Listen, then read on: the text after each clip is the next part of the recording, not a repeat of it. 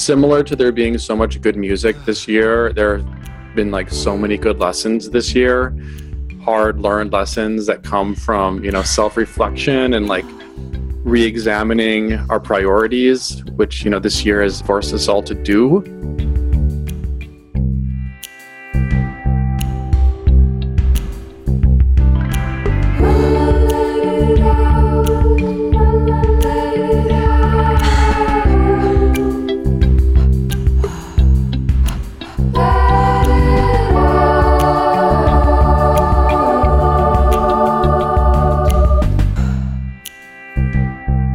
Okay, hi. Last episode of Let It Out of 2020. We did it. We're taking 2 weeks off at the end of the year.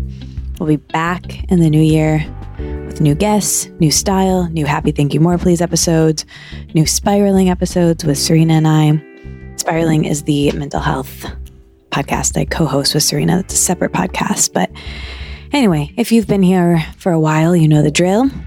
I talk to people that I know, sometimes I don't know, and ask them anything that I'm curious about. I've been doing it since 2013. I hope I'm doing it for 7 more years. I have gotten to meet so many cool people through the people who listen to this podcast, the people I interview. It's my favorite thing that I've ever done. If you want to start a podcast, I highly encourage it. Email me, I'll help you. This is it. This episode I decided to record just a couple days ago. My good friend James and I, you'll hear all about this in the next couple of minutes, but he and I have similar taste in music. He's one of my favorite people to talk about music to, and 2020 was such a tremendous year, music-wise. Very bizarre year in every other respect, but so much great music, and we mentioned this in the episode, but artists aren't able to tour and perform, and that's so hard. So we have a couple links in the show notes of how you can support your favorite artists right now, and I think that's really important. And so this episode is not like anything that I normally do on this podcast. Instead, I just had my friend James, who happens to be an author. You should check out his book. Would make a great gift. He's really wonderful, and follow him on Instagram. He makes these very smart, sometimes so funny, wise memes. And I really love him as a person and his work. So definitely check out everything that he does. But anyway, earlier this week, I was just thinking about all the music that I've been consuming this year that might have come out this year. A lot of it did, a lot of it didn't. And I was listening to a lot of Pitchfork podcast interviews, and I decided to ask James, who I've been meaning to have on the podcast anyway, and I've done his podcast, and we met in New York, and you'll hear more about that in this episode, but I just thought we could talk about music and each bring some albums that were meaningful to us and talk about why, and just delight each other with an hour of music conversation. So that's what you're about to hear now. And then after that, I'm going to keep this intro tight, because after that, I speak to Sophia, the founder of Nutrafol, who, if you've been listening to the podcast for a bit, you know that I love these supplements, Nutrafol supplements. And anyway, we have this conversation that ends up being about vanity and hair and body image. And I really was surprised by how much came out from me in this conversation. And anyway, so that's at the end, and you'll get to hear that. And then if that conversation resonates with you, we did an episode of Spiraling, my podcast about mental health with Serena, about vanity and body image and mental health. So I'll link to that as well. I am so glad you're here, and Happy New Year, happy holidays. I hope that you are cozy wherever you are. I love you. I'm so grateful that you're listening. Genuinely, it really means so much. In the weeks off, if you want some company, dive into the robust over 300 episode archive that we have. And if you are listening to this the day it comes out, I'm doing a writing workshop tonight, and I'd love to have you. Sliding scale. If you want to do it, you can do it. Like, just email me. Really would love to have you. And then I'm doing a 2-part workshop. I've done this for the last, I think, 3 years at Kripalu in the Berkshires in Massachusetts. It was called Remix Your Resolutions, and it was this journaling workshop about changing your relationship to goal setting. And it was one of my favorite things that I ever got to do. And obviously Kripalu's closed, so I'm doing a 2-day version of that, one before the end of this year at the end of December, and then the second session will be early in the new year. So if you want to join that, bring your friends. It's really great when it's a pretty robust group. It's obviously better in person at Kripalu, but I think, we're going to try it over Zoom and see how it goes. So I'd love to have you. I think you guys are so wonderful. Everyone who listens is really great. So I love you, and I'll talk to you briefly at the end.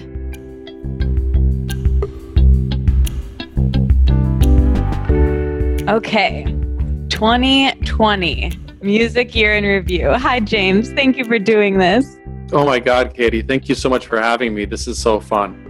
I think this is going to be really cool. So we met, which feels like a really long time ago because we have the same publisher, and you're one of the most creative and talented and wise people that I know. And we just got along really well. And I only wish that we have lived in the same place long enough. We have lived in the same place and gotten to hang a tiny bit when we do. Well, we're both from the Midwest originally, yeah. And then we both went to New York City, mm-hmm. and then we both went to Los Angeles. So I'm waiting for you to come to Austin and then take the next step, and then we can hang out more. Dude, it's not a possibility. We just get along so well. I always forget that we're both from the Midwest, but we have similar taste in music and people. I'm pals with your fiance, Britta, and congratulations. I don't think I've talked to you since you guys got engaged. Well, I've talked to you like in a texting sort of a way a lot, but that's so exciting. Yeah, it's exciting. We have a new home, and now we're engaged, and yeah, it's a lot of fun new beginnings in kind of a weird year. So it's great. Yeah, I mean, I really want to have you back on the podcast to talk about writing and your creative process, which is something that we talk about a lot, and relationships.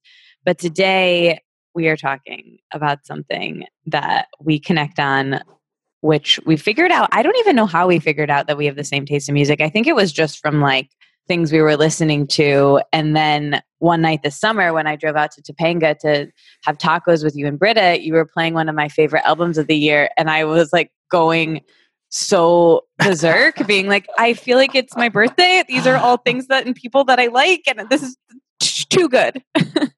Yeah, I remember we nerded out, and I'm sure we'll talk about that album, but we nerded out on that album pretty much right away. Yeah. And then we started sending each other music, I think before that actually, but then you were really helping me with my Bob Dylan education. Which is in process. That's a lifelong process. I've been a Dylan kind of like aficionado for a minute now, and there are still Dylan albums that I have not listened to because there's just so many. So I just kind of, gave you some training wheels and put you on the bike, and there's still a long way to go. Yeah, you didn't let me go yet. Well, okay, so today we thought it would be fun to do a year in review of music because it's been a strange year and it's so hard for artists to not be able to tour and perform. And it's, as consumers, we're really missing live shows. And there's been so much great music this year. And we thought we could, neither of us are music experts. We are both completely not in that industry. We're writers who just like music. But today we're going to pretend like we're Pitchfork and be, just two pals who enjoy music, talking about music and sending each other music. And so we're going to kind of do an episode of what that looks like for us. Yeah, I love it. This year has been so crazy. And on the positive side of things, this has honestly been my favorite year for new music in a while.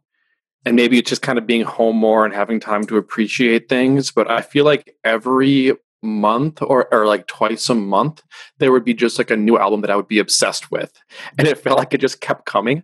Even this week, we've got brand new albums from, Taylor Swift and Kid Cudi. So, 2020 is giving us, I mean, the music gods have been kind to us this year. And I'm very, very grateful for that, in the middle of otherwise a really weird year. Yeah. Yeah. And okay, so we got this idea to record this episode. And today we were just like right before this trying to figure out how we wanted to structure it. And I thought that we would come with 3 albums from this year that we love and talk about them and why we love them. And we hope that this is interesting to you. Maybe it makes you, get to hear about an album that you also really loved and just get to hear 2 friends gush about that, or it introduces you to new music, which I think would be really cool as well. So we didn't tell each other what they are before this, and I have a feeling there would definitely be some overlap. And then at the end, I thought that we could share a couple of our favorite songs from the year and just songs that I pulled up my Spotify right before this, and I want to pull up some songs that are just on repeat and talk about why. And I think it will just be really interesting. And then I didn't tell you this, James, but I think you can figure this out on the fly. I want to talk about what we've been listening to lately, like in the last week. Great. I love it. Okay. And I've got a long list. So if we have some of the same favorites, I've got a long list. So I'll just jump to the next one. Okay, great. I'm very excited for this. Don't worry, everyone. James will be back on the podcast to talk more about other things, but today is our music episode. What have you been learning lately? I think that similar to there being so much good music this year, there have been like so many good lessons this year, hard learned lessons that come from, self-reflection and like re-examining our priorities, which, this year has forced us all to do. So I've really been learning, how to unlearn the unnecessary kind of conditioning that everyone has kind of picked up over our lifetimes, how to play by certain rules and live by kind of social expectations and things along those lines. And I think that one thing this year has taught me is just how important it is to be, at the end of the day, true to yourself, like going to sleep and feeling comfortable in your own skin. That's something different for everyone. But just like embodying that authenticity for me has been a huge lesson over the past year. Yeah. So much learning, so much good music. My friend from high school posted on her Instagram this thing the other day. And I had recently, my 2020 playlist came out and I sent it to my best friend and she sent it back to me and was like, that's a lot of bummer music. Like she was like, that is a cheer-free zone.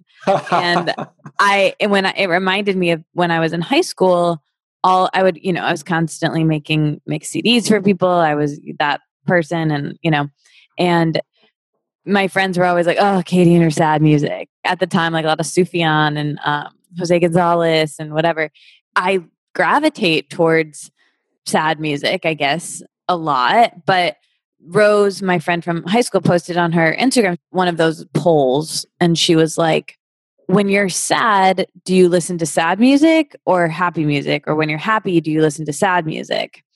And I want to ask you that question. And I am curious what everyone listening's answer to that is. And maybe they can comment it on our Instagram and let us know, because I think it's really interesting. And I thought about it and I realized that so last year we did like a 2019 year in review of music of sorts, but it was like about breakups and music because 2019 I had a real theme of my life / let it out because it's basically the same, which was about breakups. And there's so much good breakup music and there's so many wonderful songs written about heartbreak. And obviously that really impacted me. And so I wrote about what songs and what albums had been most meaningful to me that year. And then my friend who is a music producer, Rob Cavallo, one night at dinner, we were at this music festival where I got to interview Andrew Bird and Folklore and a lot of these musicians that I really loved. And he was like,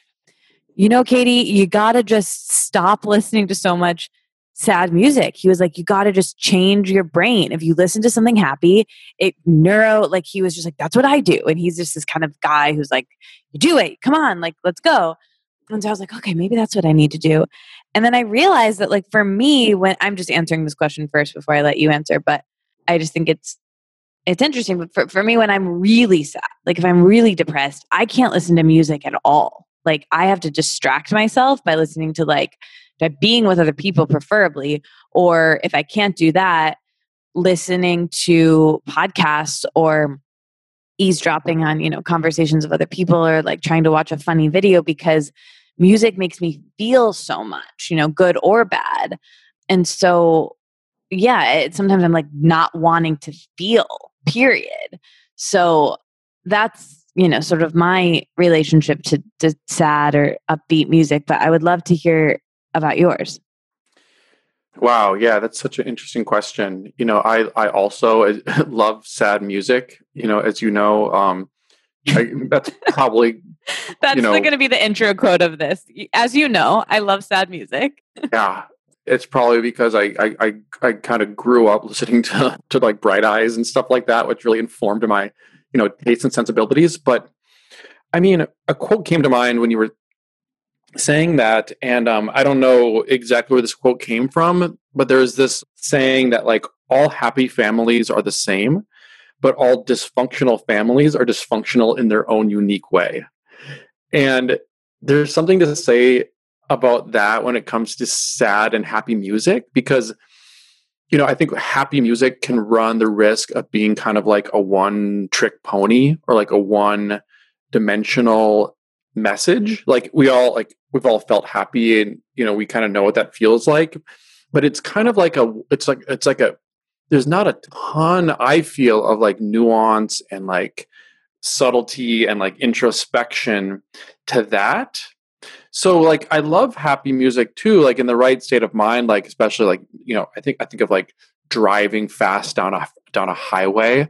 It's nice to have just like loud happy music blasting, at a loud volume, just to kind of like accentuate the vibe of speeding down a highway with your window down, singing along. If you look at life itself, it's like life itself is not only happy, and that's just not in our own lives. Like, I have a relatively happy life, but there's so much sadness in the world, and there's so many people who are not, just haven't been blessed with the level of privilege and like comfort that I have, and that I'm blessed to have. And there's something so honest about sad music that it kind of just like there's a shared humanity that we're all tapping into. Like the human experience is inherently, there's some sadness to it.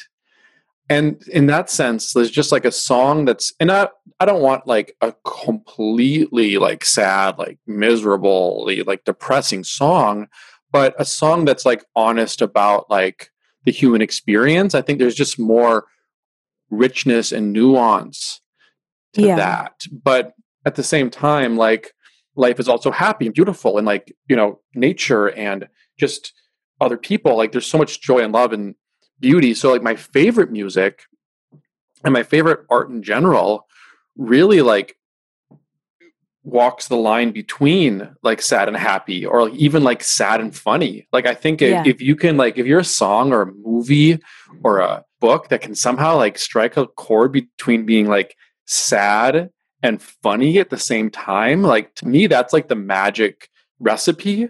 So like there's a lot of, I was thinking like lyrically, sadness brings out a lot of great lyrics, and a lot of great songs have like, maybe sad, maybe it's a breakup song with like sad lyrics, but there's a poppy melody that kind of puts some pep in it.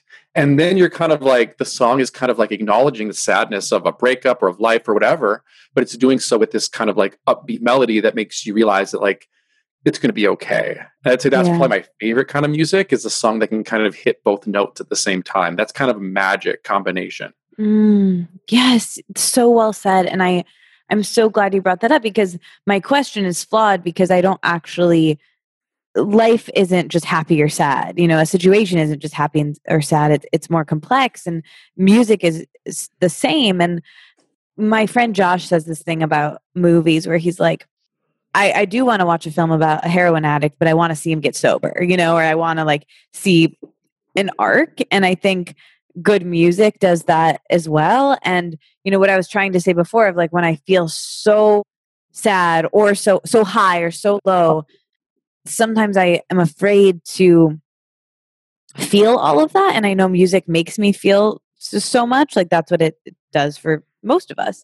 And so I'm afraid to turn to it, but I can listen to a song that has, and that's the other thing with music, you know, it has such different meanings for all of us, you know, like you can listen to a song and not know anything about the lyrics, or a really sad song, but it reminds you of something really happy, or, you know, and I think what you were saying about a song that has nuance, like that's good art, you know, a song that has both, a song that like takes you through an arc.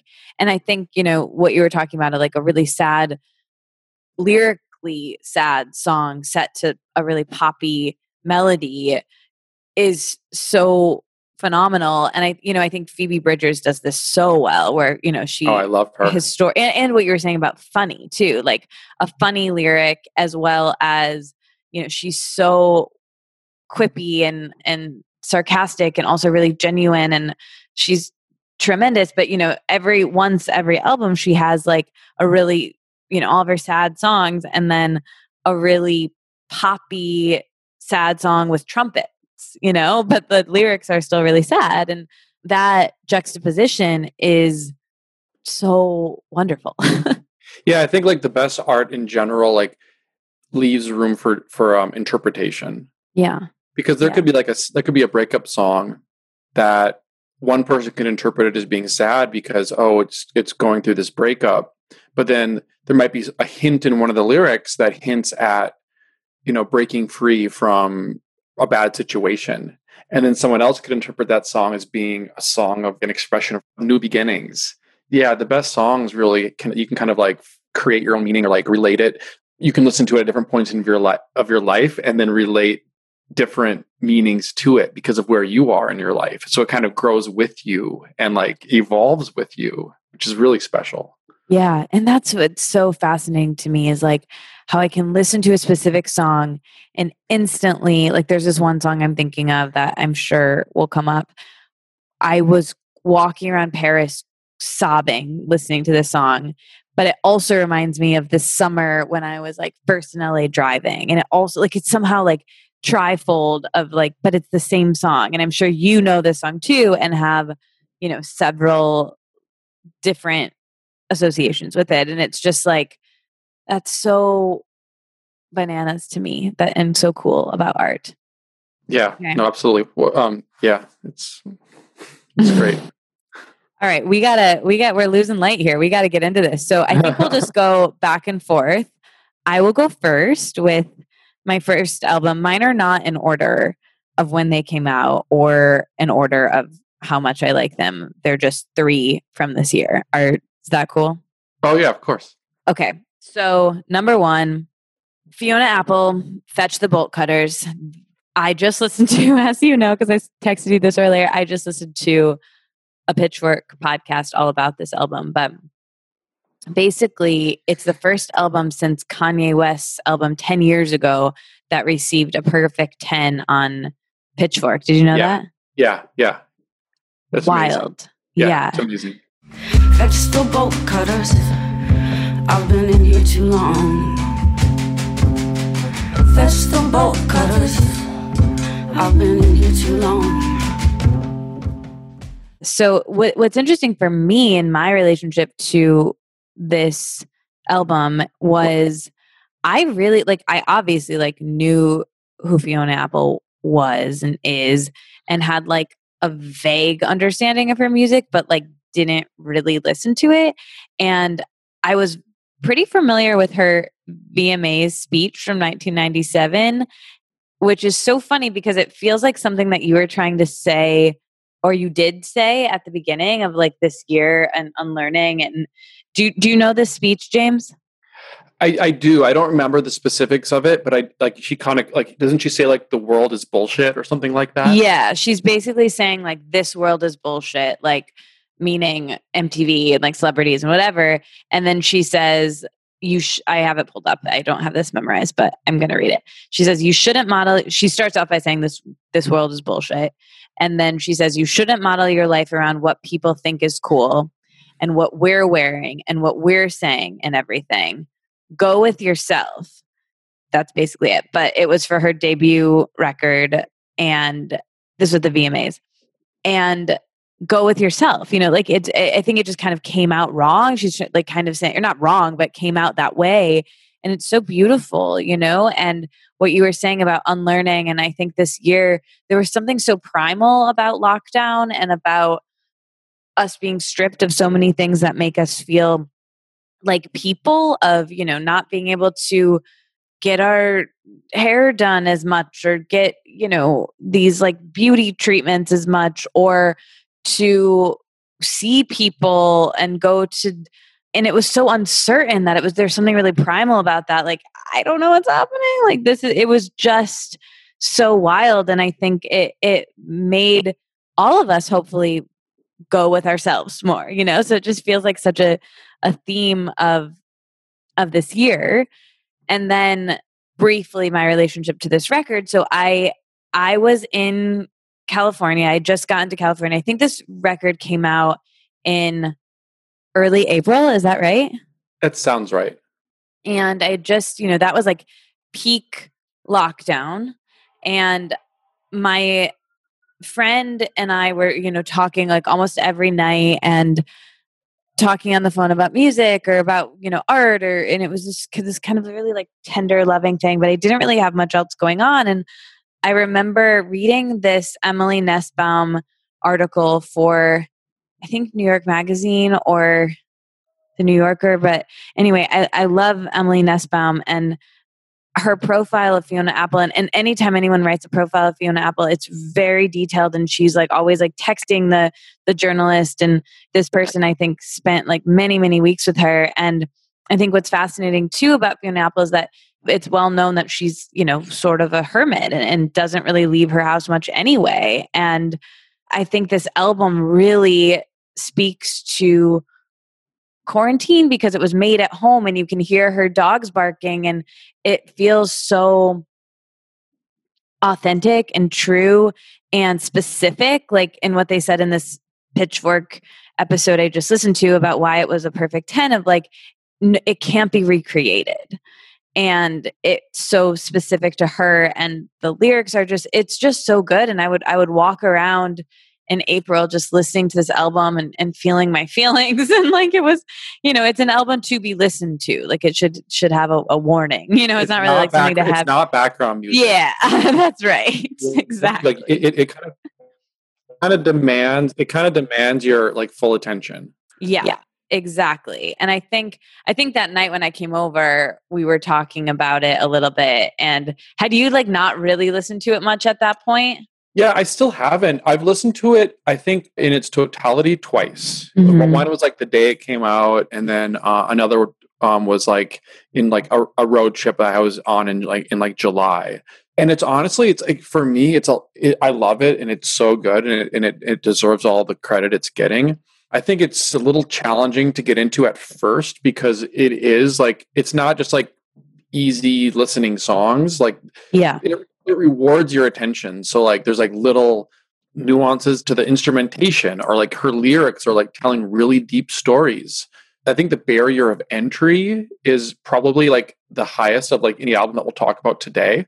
But like when you actually commit to it, I think it'll probably like, it pays back your time quite a bit. How I actually like the two things I took away from it though, like when I first listened to it, and I just jotted these down because I have a friend that I always text like about like new music when it comes out. And the first thing I told him was that this doesn't sound like an album to me. It sounds like a one woman play.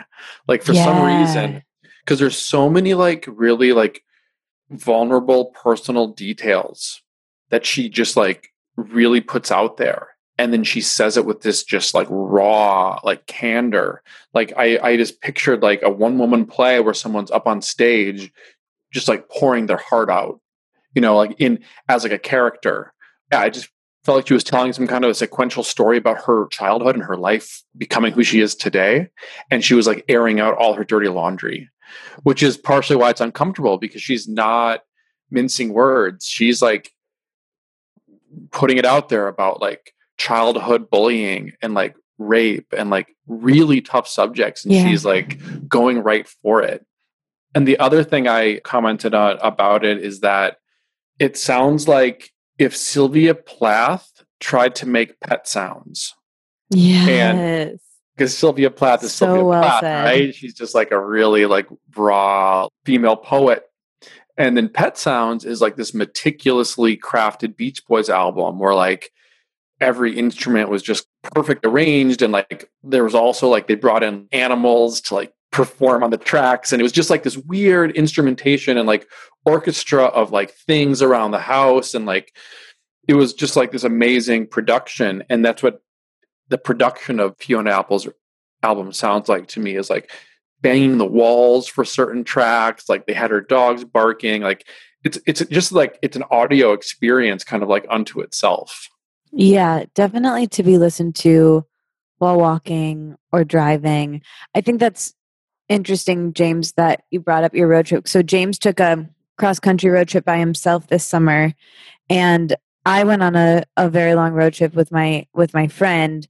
And I think for both of us, I was going to bring up, I forgot about your road trip until you just mentioned it, but I was going to bring up my road trip as like very indicative of a lot of the music that I'm bringing up today, because or at least a couple. And my friend who I was on the road trip with just makes tremendous playlists and has such great taste in music and is always sending me music. And it's one of my favorite ways to listen to music. And I in New York would obviously walk around listening to music. It's such a quintessential thing. But more often I would listen to podcasts. And since living in LA and getting a car, as you know, I'm new to driving, and listening to podcasts wasn't working because I needed to concentrate more, and I was just like not understanding, where music you can kind of zone in and out. And so I've been listening to music exclusively driving and listening to a lot more music because of that this year.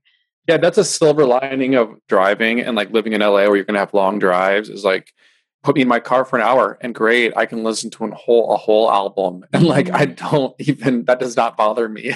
Yeah, same. It's really relaxing and lovely. And like, and it's almost like your brain is occupied on this thing that takes a bit of energy, but also you have, I don't know if I would, lay on my bed or sit on my couch and just listen to an album. I think we live in such a double screening and writing and productivity. You're like, I'll listen while I clean, or I'll listen while I shower, which I do, but and driving is multitasking, but you're very aware, which is nice. It almost forces you to not multitask, because it's kind of like why I love being like on a plane back when we used to take flights, right? Because when you're on a flight, it limits what you can do. Like you can't get up and go to the other room and grab whatever. It's like you're there, and like if you're reading your book, you're like fully immersed in your book. If you're listening to your music, you're immersed in your music. It's like you're focused on that one thing. So driving is like it's similar to that, where you can like listen to an album without being too distracted. Yeah, fully.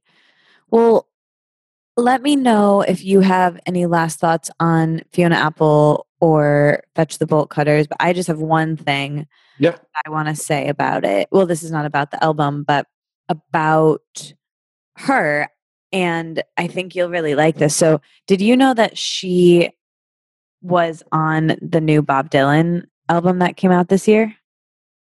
You know what? That's so funny, because I knew that, or I heard that, but I forgot about it, and I don't even know where she appears on it. But I did, in passing, hear about that. Okay, so I did not know that until today. I don't know where she's on it either. But apparently she was really, really nervous for that. She was really, really nervous to go record it. She was nervous for that experience and the whole thing. And Bob Dylan said to her this line, which I wrote down, which is so good and really connects with the sentiment that you said about 2020 and her, or I keep saying MTV, her VH1 speech where she says the mantra is, go with yourself. But he says to her, "You're not here to be perfect. You're here to be yourself." Mm. Isn't that so good? I love that. I knew you would love that. Yeah. And it just makes me jealous that I was living like in Topanga, like 10 minutes away from like where Bob Dylan lives in Malibu. Like he could have told me something cool like that. Not too late. You never know. I know. He still can. Okay. Any final thoughts on Fetch the Bolt Cutters or Fiona Apple? No, it's great. Fiona Apple's great. What I remember most about her just in general is she was really becoming popular when I kind of first started being conscious of music, like in the mid 90s. So I just remember, I'll always just remember her video for her song Criminal. It was just like, at the time, it was like the edgiest song I'd seen and heard, or like the edgiest music video I'd seen. And she was just like draped out in heroin chic in like a tank top or something. It was just like this iconic video that me seeing it when I was a kid, just like, she's been in like an iconic artist for a really long time. And like, she's great. Yeah, fully. Okay. What's your first album that year? So I know we have definitely some shared favorite albums of the year. I wanted to pick one that we had never talked about, and that is a little more of a left field choice that I really dug this year. Great. Was Fetch the Bolt Cutters on your list? I haven't listened to it enough. Yeah. That's what I figured. I was like, I'll take that one. I respect it a lot, but I haven't gotten to the point where like I have a personal relationship with it. Yeah. Yeah. Okay, tell me the left field. It's from the pop artist Charli XCX. Oh yeah. She did Boom Clap? No. I think so. I think it sounds like it's something she would make, but okay. I've listened to her a lot, on the periphery. I'm kind of a peripheral fan. Like I'll check in here and there, but she's been around for, probably 10 years now. And she's kind of like the next wave of pop star. Like she makes kind of like more big sounding pop, but it's kind of with an edgier feel, or like more of a kind of it's more futuristic and kind of like elements of like cool techno, I would say. But then she like just turns it all into like a pop song, which is just like a really rare. I think she's just kind of like the pop star of the future. Like it just sounds like what Britney Spears in a time machine and put her in the future. And like, that's what Charli XCX is to me. But she's on this list particular because she, in like kind of like late-ish 2019, she put out a really big album. It was like the biggest album of her career, the most artistically kind of acclaimed. And it was great. It was like her best career work. And it was really in depth. And she had like a fun song called 1999 that you should definitely check out, about like nostalgia for 1999. And it's just like this great, it was like, a good hit for her. And it's a good like nostalgic song. But you put out it was kind of her like quote masterpiece of her career to date. And when you do that, you kind of have like permission to coast for a while, or like, just kind of step back for a while and let that album sink in. And what happened is she, quarantine hit. Like you said, it was like, March, April, when we were really in the thick of it.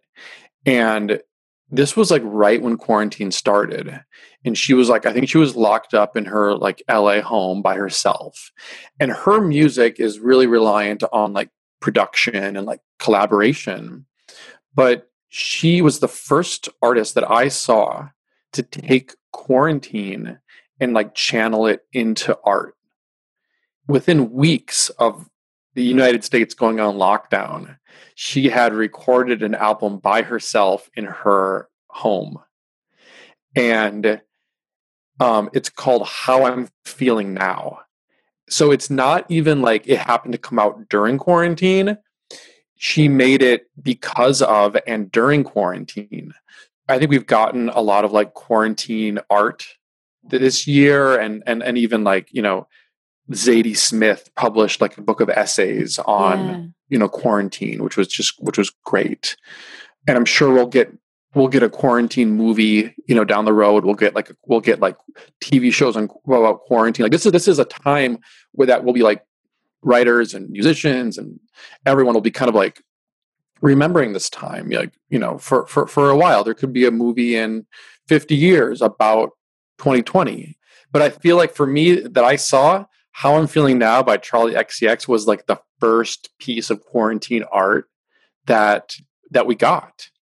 And she did it so fast, so immediate. And, you know, she's usually, like I said, like a big kind of like pop star, very futuristic. And all of that is still there in this album. It's very big, it's very bold, but there's just this level of like introspection and sadness that just like had never been in her music before. So you really see her kind of like I said, this year has been forcing us all to kind of reprioritize and examine our lives. And I just really am thankful that she did that on record. Like we kind of have a record of her own like personal experience during quarantine. And I thought it was just like, you know, you don't expect like a pop star to come out with this kind of like artistic achievement that kind of comments on our times. But, you know, she did that. And I think it's just like an awesome album to listen to. And then there's a lot of deeper meaning to some of the songs too. Wow. I'm so glad you shared that. I'm so excited to listen to it. I'm going to listen to her 2019 album. I'm going to listen to this. Wow. James, so happy you shared that. A little bit upset you hadn't shared it with me prior. I'm so excited about this, and you explained all of that so well. Yeah, wow, that's fast. I remember that time in late March, early April, where, do you remember this? Like everyone was live all the time. Oh yeah, definitely on Instagram. Yeah. And everyone was making things and putting things out. And I just felt this creative pressure like, oh my God, everyone is making something, like I need to write and I need to do. And I kind of did that. And I had the luxury of like, I wasn't even in my own home. So I couldn't even like clean or Marie Kondo. Like I was just like, better be writing, you know?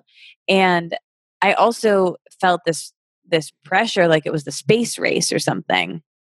And some people were doing well and some people weren't. Or some people were not doing well and weren't. I mean, some people were turning things out and some people were like feeling stuck. And I just didn't want anyone to feel like this time had to be creative, you know, like let's take the pressure off. If it feels good to create, but like, this is not a time test, you know? And however, it sounds like it did feel good for her and this was cathartic. And I'm assuming, and, you know, I think for some of us it was, and, you know, I think we're still in that, but there was a lot of memes of like, how are you going to take this time and look back on it? Cause I think at the time we thought it was like, oh, we got a couple weeks off, you know, like and then turns out, you know, we're almost at a year now. But I think I thought back then, like definitely by summer, things will be back to normal, if not sooner, you know? Yeah. So I think it did feel kind of like this pressure cooker of like, what am I going to churn out from quarantine? How am I going to, and I really hated the messaging around like body image of like being really hard on yourself with that. Like, I thought that was really rough too, but creativity wise, it was the same. And I think the backlash happened pretty quickly though, because I think you're right. I think people immediately were like, yeah, use this time, you know, use this time to do something. And I think it really quickly became like, you know what? It's okay to do nothing. Yeah. Like, it's okay to not feel okay. And it's okay to like not know what to do. Yeah, you're so right. That kind of message is what kind of ultimately set in. And I think that's when it became kind of like a time more for like just healing, like just take the time, just feel what you're feeling and just don't rush anything. Yeah, you're so right. Wow. Okay. Well, I'm so excited to check out that album. Thank you for sharing that. Yeah. And she's just cool. Like I've started, you know, following her on social media and like, I just love how, you know, she just shares just like the pictures of her when she looks, you know, like she just woke up. Like she's just the most like, she's just very raw and authentic, even though her like superstar pop image is very polished. I just love how she's equally comfortable, just like doing live when she just woke up and no makeup and her hair's a mess and she's wearing an oversized t-shirt and she just like totally owns that. So I just think she's a cool, very authentic kind of artist. I love that. I'm really excited to, it's the first thing I'm doing when we hang up. Nice. So my turn. Number 2. This one, I think we definitely have overlap, or we've discussed at length. Waxahachie, St. Cloud. Oh, love it. Love it. Love it. This is my personally favorite album of the year.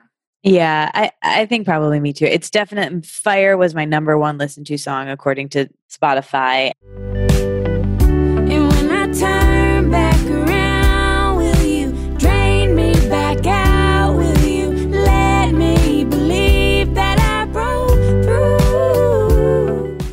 And I think Lilacs was just behind.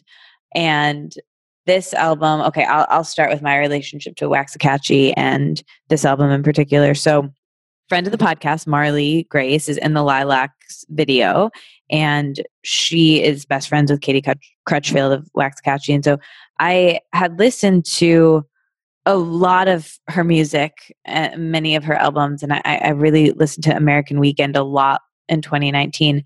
And her cover with her boyfriend, Kevin Morby, Farewell Transmission, is a song that that song is, to me, the definition of, I think that's the greatest song maybe in the world. But like, that song to me is the definition of what we were talking about earlier, James, of like an arc of like, somehow it's like sad and feelings evoking, but like also makes me feel like everything's going to be okay.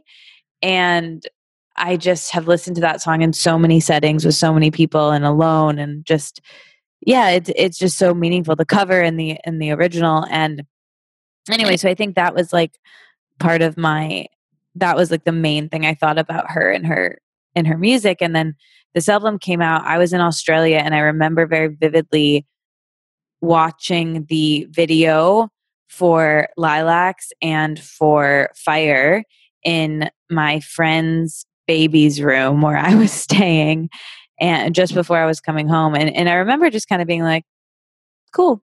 I like that. I really liked Marley in the video for Lilacs. Like, it was really cool to see, Marley dancing, and I loved that. And I liked that song instantly. And Fire took me a minute. It's just funny because I do sort of have this theory with music where it's like, I end up liking it the more I listen to it, like the first time I listen to things, I can be like, meh. And then there are other things that I listen to for the first time, and like, I want to listen to this on repeat, and I get sick of, and it just depends. But this whole thing took me a second to warm up to, this whole album.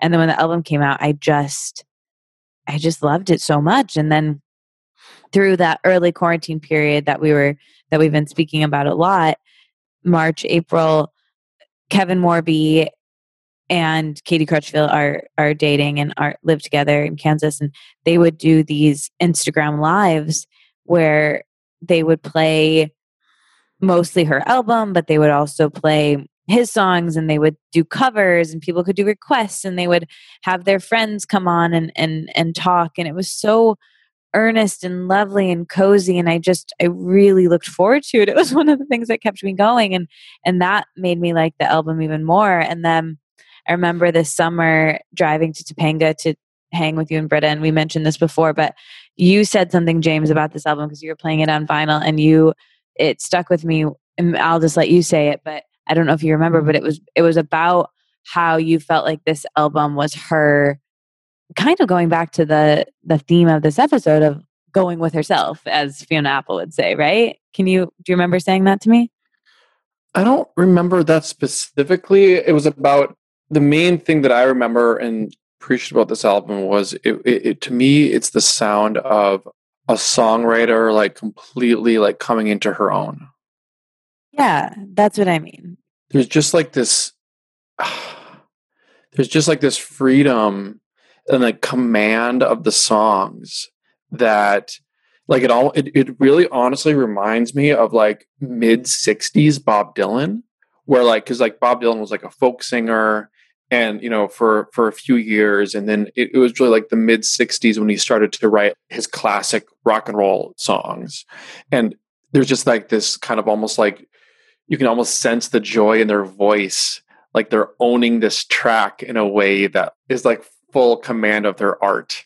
And I feel like she accomplished that in this album, and so much so that like I never cry in my real life, but like the right song or the right movie can like make me shed tears.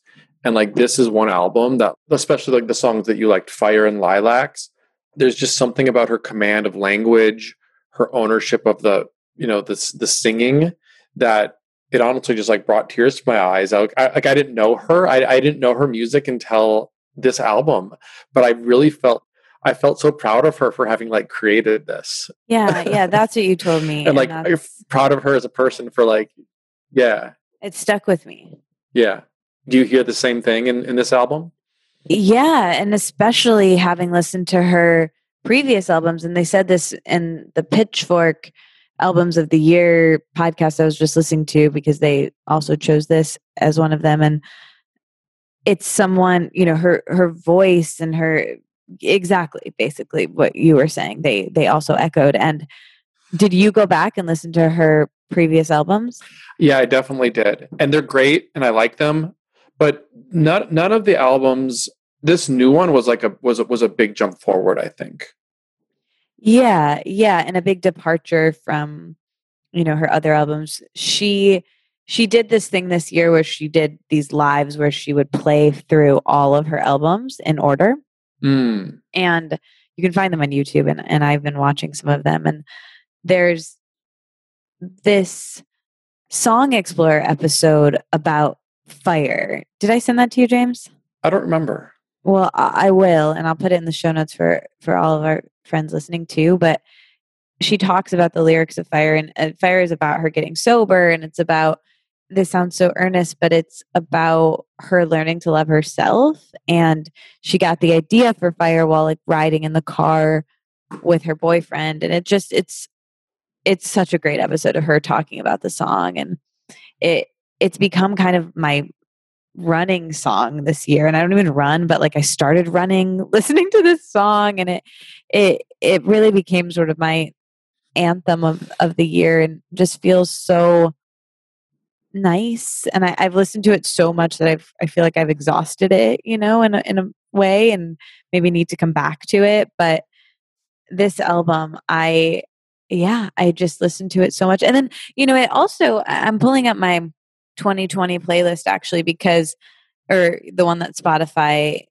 made for me. And I went back and listened to a lot of her old albums this year, and her song Bathtub, her song Be Good from, I think that's from American Weekend, but a lot of her other music from other albums I'm just noticing now showed up. Her song 8 Ball from I think her very first album, but her song Bathtub I listened to on repeat. Like a lot of these songs came up for me again and again. Summer of Love, like, because I think I was listening to so much St. Cloud, I went back into her discography a lot. Yeah, the song I couldn't remember, it's Sparks Fly. Oh, that's such a good one. Sparks Fly is a fantastic song, and they're all good. Her early albums are great in their own right, but it's like she kind of, you know, I just love to see someone just kind of reach not perfection or even their peak per se, but like come into their own. It's how I felt last year when Lana Del Rey's latest album came out, because Lana, I had watched her evolve over the years. I had watched her since her debut album came out in like 2011, and followed her along. And she always had good music, and I always liked her songs.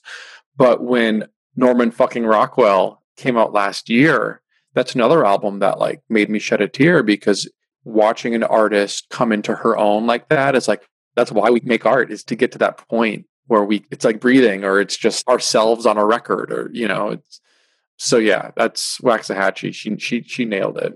Yes. My friend always says it's not trying to be better, but it's trying to be better at being yourself. Love that.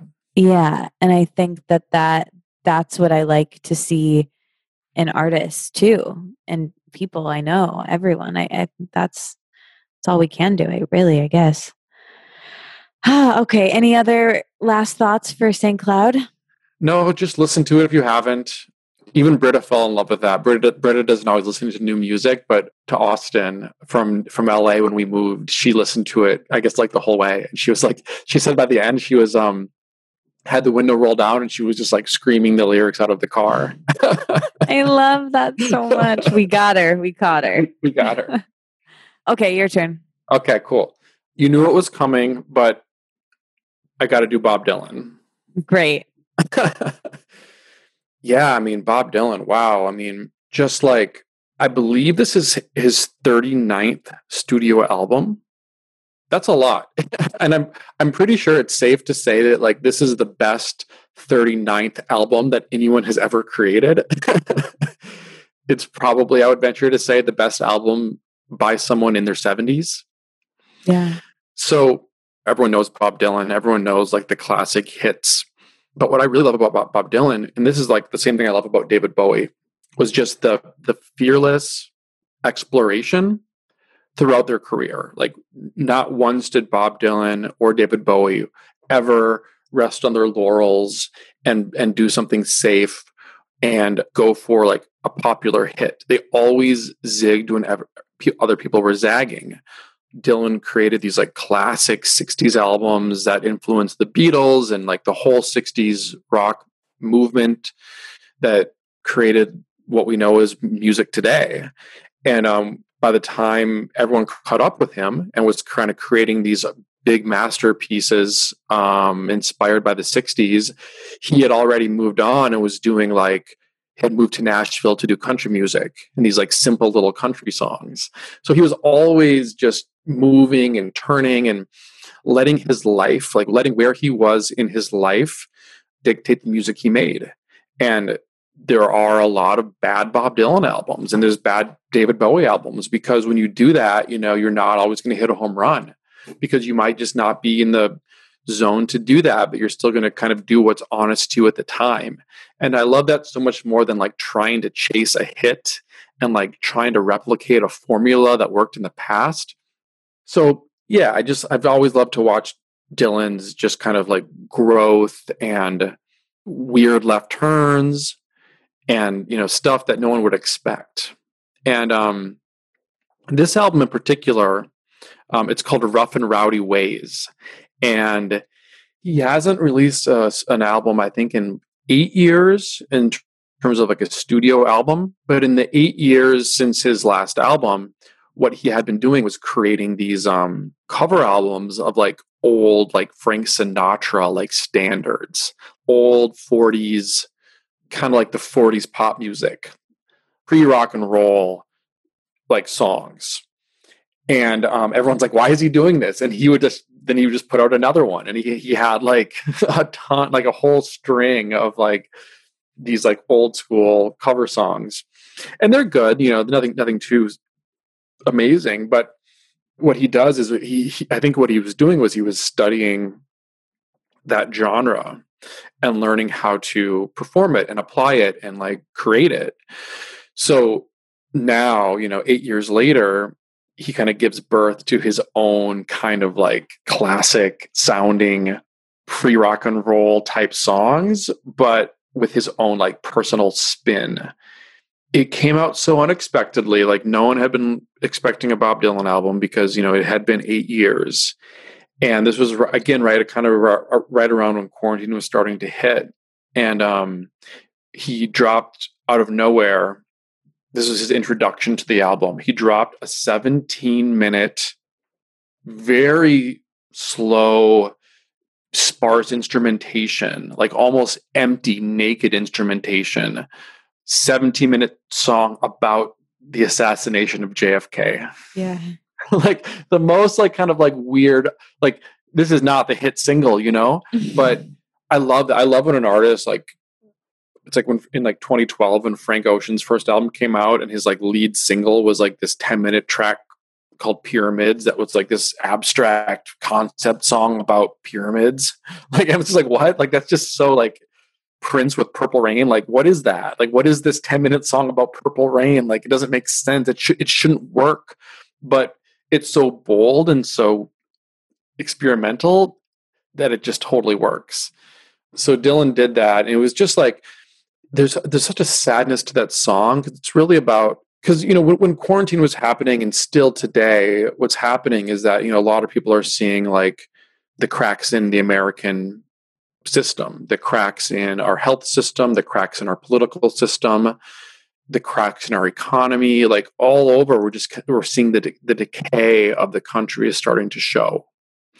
And we could talk all day about why that is and where it came from, but a lot of people like kind of point to like the assassination of JFK as like a turning point in our country, where like JFK was this young president full of hope, really idealistic.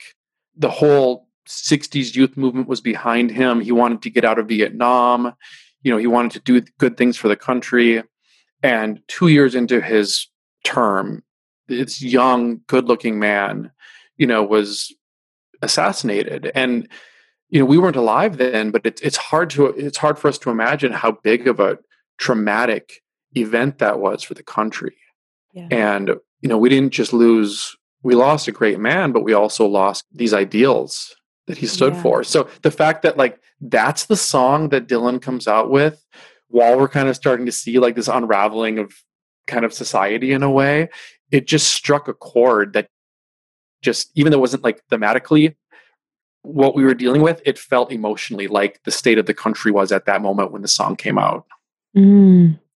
Yeah. Wow. You articulated so much of this so beautifully.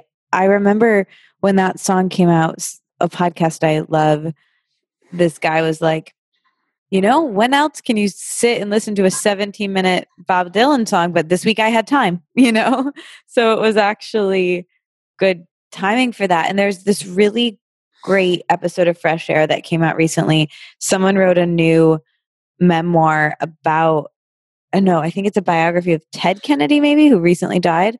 Mm-hmm. But they were talking about like the change of American liberalism and essentially exactly what you said, and how Bobby was even more liberal, and then his death, and like just about like all of that. And yeah, it's just fascinating to think about I've always been fascinated with that part of history, and I'm going to re-listen to Bob Dylan's 17-minute song after this conversation.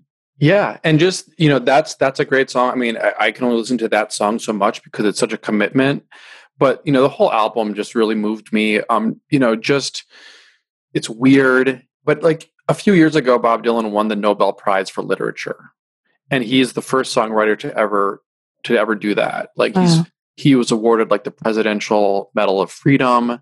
In his old age, I mean, he's always been respected, but in his old age, he's really been like given like the highest honors that any artist could ever imagine achieving. And what I hear on this new album is kind of like he's just settling into his role as the bard of American song. The first track is called of the album is called "I Contain Multitudes," which is a Walt Whitman line from a Walt Whitman poem about how I'm not just one person. I contain multitudes. I can be multiple people at once. And yes, Bob Dylan does happen to be a Gemini, so that does actually make that's actually fitting for him. But he has this whole song about how he is this and he's that. He's this and he's that.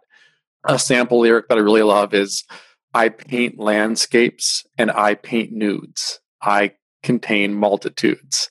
I paint landscapes and I paint nudes. I contain multitudes. And I literally laughed out loud the first time he said that, because, speaking of like funny artists, like Bob Dylan is one of these artists that can like be making like a poignant point, but also do it in a way that's just kind of like funny or, unexpected. So just the fact that he's, I think he's like in his late 70s now. And the fact that he's still like, this is unlike any, it's not his best album, but there's no other album in his catalog that sounds anything like this. And the fact that you can be in your late 70s and still like doing new things, I mean, come on, what's more inspiring than that? Oh, yeah, totally. Wow. I love to hear you talk about Bob Dylan. That was so soothing. Thank you. I should have a Bob Dylan podcast exclusively. Please. Please. Even if it's just for me, you can just voice it to me. Wow. Yeah. Okay. I have a lot of listening to do. And James has been sending me like old Bob Dylan to get into as well. Do you still in your office have a big Bob Dylan image? Oh yeah, he's worked his way from New York to LA to Austin, so he's right there. I also have a Dylan tattoo. Did I show you my Dylan? Yeah, tattoo? yeah. It's the highway sign for Highway 61, which is one of his album titles. So good. Ah, so good. This episode is brought to you by Headspace. Life can be stressful even under normal circumstances, and the holidays are even more stressful. And then, 2020 has challenged even the most zen of us. So you might need some stress relief that goes beyond quick fixes, as they say, and that's Headspace. Headspace is your daily dose of mindfulness in the form of guided meditations in an easy-to-use app. Headspace is one of the only meditation apps advancing the field of mindfulness and meditation through clinically validated research. So whatever the situation, Headspace really can help you feel better. Overwhelmed? There's a Headspace for that. They have a 3-minute SOS meditation for you. Need help falling asleep? Headspace has got you. Headspace has a wind down session for members that they swear by. They have a meditation for anxiety, which is super cool. And for parents, Headspace even has these morning meditations that you can do with your kids. Headspace's approach to mindfulness can help you reduce stress, improve sleep, boost focus, increase your overall sense of well-being, which, we all really need. Headspace is backed by 25 published studies on its benefits. It has so many 5-star reviews and over 60 million downloads. I love Headspace. I think it's really great to just have something in your pocket I can pop on. I can meditate easily, quickly, on the go. It's the best. I hope that you love it too. Headspace makes it easy for you to build life-changing meditation practices with mindfulness that work for you and your schedule anytime, anywhere. You deserve to feel your best, and with Headspace, meditation is made simple. Go to headspace.com/letitout. That's headspace.com/letitout for a free month trial with access to Headspace's full library of meditations for every situation. That's the best deal offered right now, so head to headspace.com/letitout today. So here's the situation. My computer's dying and I can't plug it in and also have the microphone in. So we're going to do these last ones as lightning round. Cool. And you'll come back. Maybe we do this as a yearly thing. I'm feeling like that. Oh, that would be fun. That would be a lot of fun. Pretty sure that's going to happen. Yeah. So, okay. So my number 3 choice is such a cop-out, and basically I couldn't choose. And so I'm just going, this is what I got. Okay. So just, forgive me. Number 1, Laura Marling. Cause basically all these albums I didn't have a relationship to at the level of the other 2. They were all kind of the same, but also you'll see. So Laura Marling's album, I think it's Songs for Our Daughter. That album I listened to so much, and it's an album that I wouldn't have chosen to listen to necessarily, but a person that I was living with listened to it all the time. And because I heard it all the time, I ended up liking it. And it reminded me, like we were talking about earlier, reminds me of a very specific situation and time in my life, and always will, I'm sure. And then today when it came on, or actually when my 2020 Spotify playlist came out and these songs came up, it was like, no, too many feelings. Next, like I couldn't even listen because it took me so back to like exactly where I was when I heard it again and again. And it was so visceral. And today, because I knew we were doing this, I was like, let me like get into that album for a second. And it is truly a really beautiful album. So I'll say that one. And then I also want to mention the Fleet Foxes album that came out most recently. Was that on your list too? It wasn't on my list, but I loved it. Yeah, sure. I think we did talk about that with each other, but I just loved that album so much, and also is very visceral. Like it came out the week that I moved into my new apartment from the place I was living before, and I just spent a lot of time that week alone, and it was really emotional, and I listened to that album a lot. And also I just want to mention and you can do this too, my runners up, I guess. Yeah. Honorable mention. That's what I was trying to think of.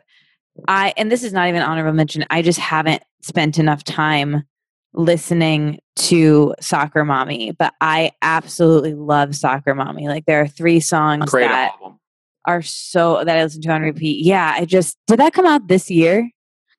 It did. And that's one that I don't even listen to the album, but sometimes I've got like a playlist on or something, and then a song will come up and I'll be like, this song is great. And then it's like, it's always Soccer Mommy. Yeah, exactly. Same. Exactly. That's exactly my relationship.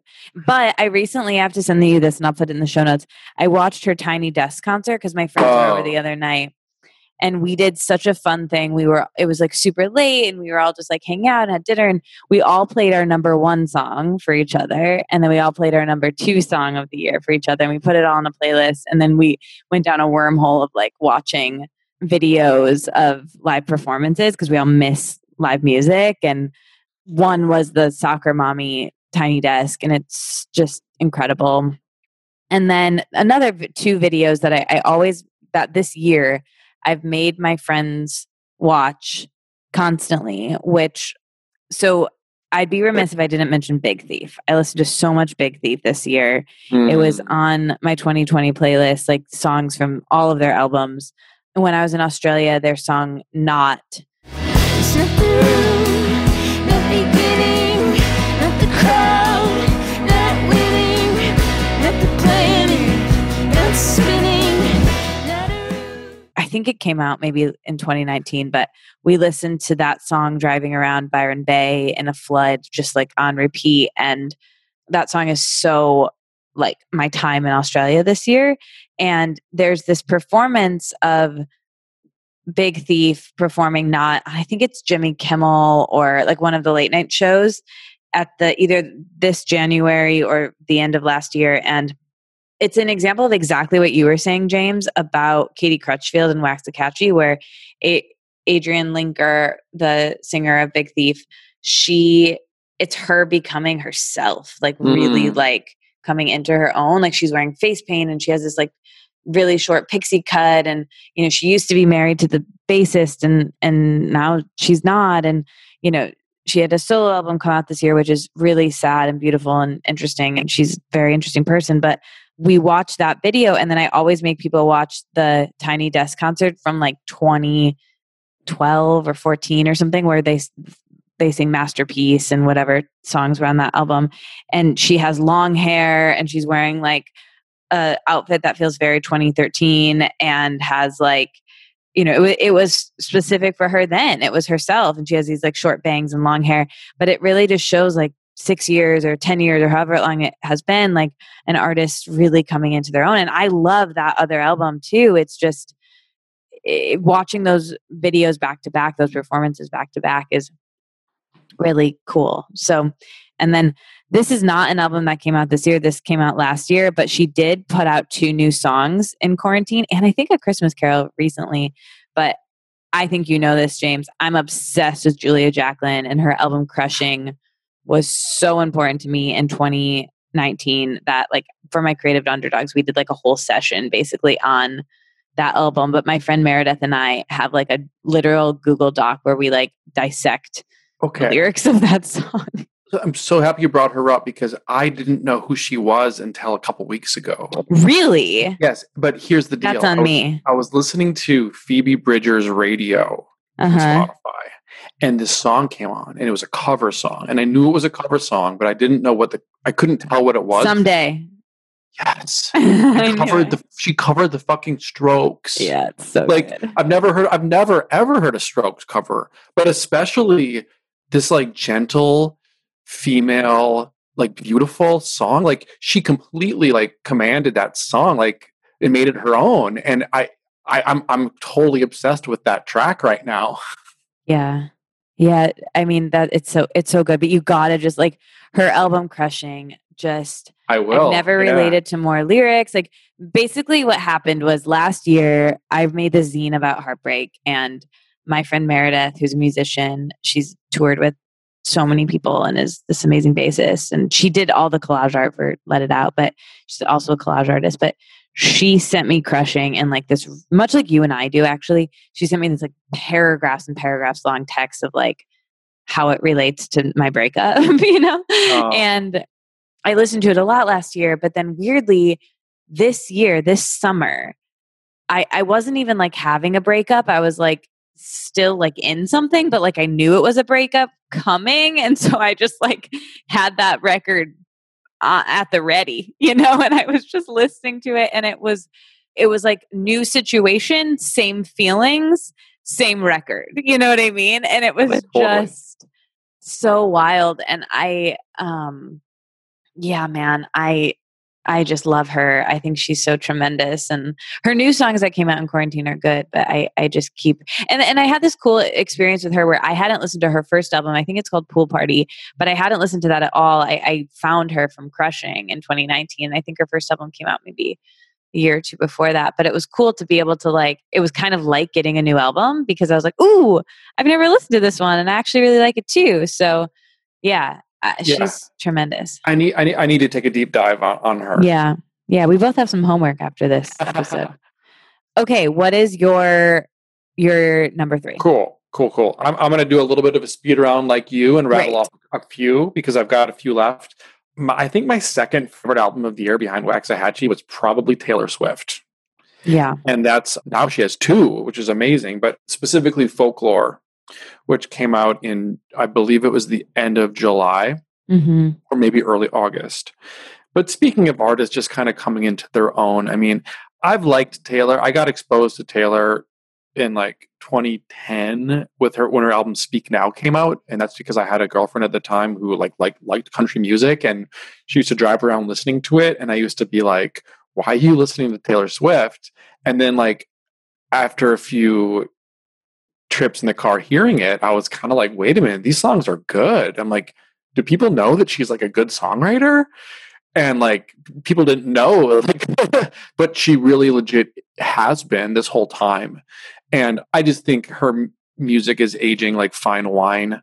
Like she's just like her subtle like command of melody, just her songwriting chops continues to improve. And what I like about this album specifically from her, because I like all of her stuff. I mean, I love her album Red so much, but then you'll get like weird songs like 22 or We Are Never Getting Back Together that are great songs, but they're just like loud and kind of like jokey and like not really what I want to hear all the time.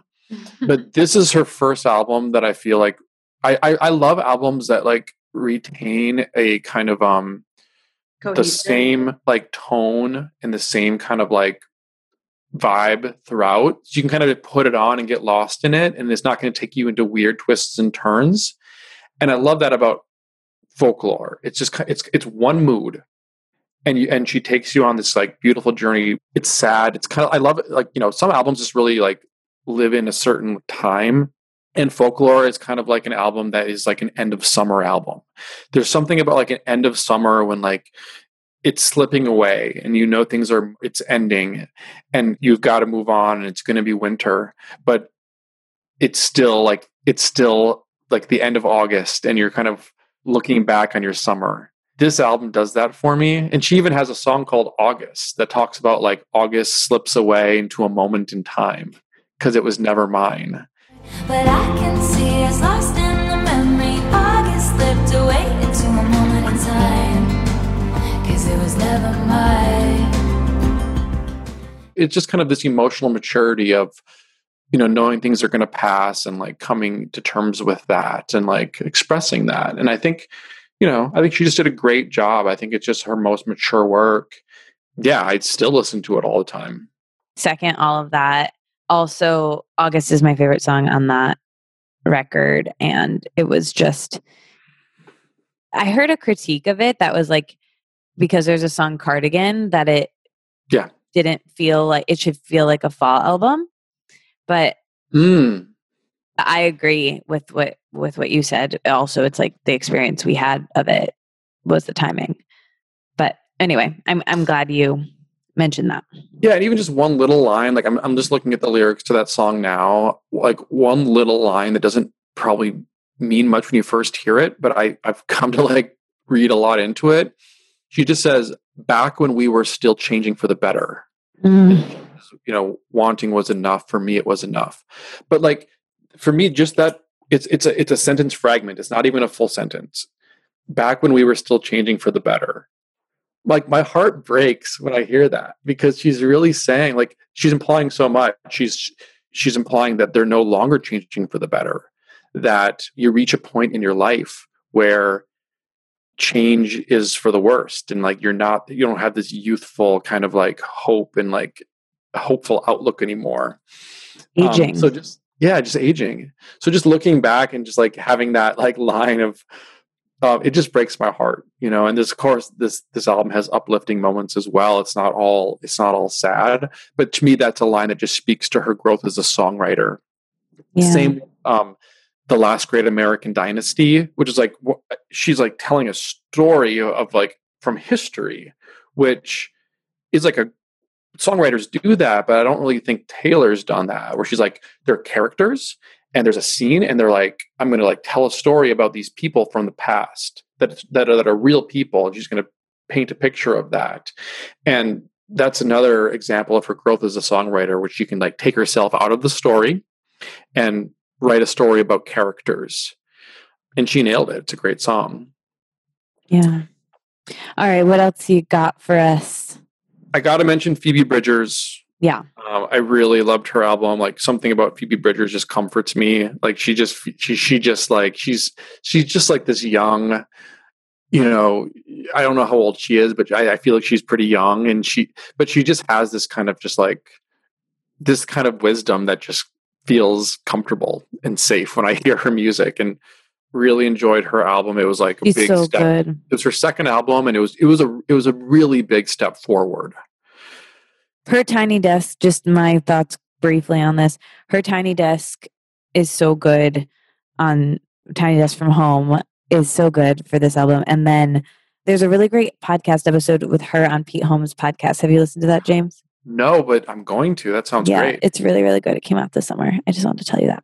Okay, cool. What else? Okay, Phoebe Bridgers. I got to just mention like Bright Eyes, because I grew up on Bright Eyes, and like it was their first album, I think, in like 9 years or something like that. Not their best work, but still, like the fact that it's great for like their 9th album or whatever. And then I'm just going to mention Run the Jewels, because I thought that was a really timely album. So like Run the Jewels makes like hardcore old school hip hop, but it's very like politically minded and like revolutionary. And this album came out like the week after like the George Floyd murder happened, and like Black Lives Matter, and like that was like the topic of the whole country. And Killer Mike, the MC for Run the Jewels, he didn't know that was going to happen, but this album came out, and it just it spoke perfectly to the mood of the country at that time in relation to race and like police injustice and things like that.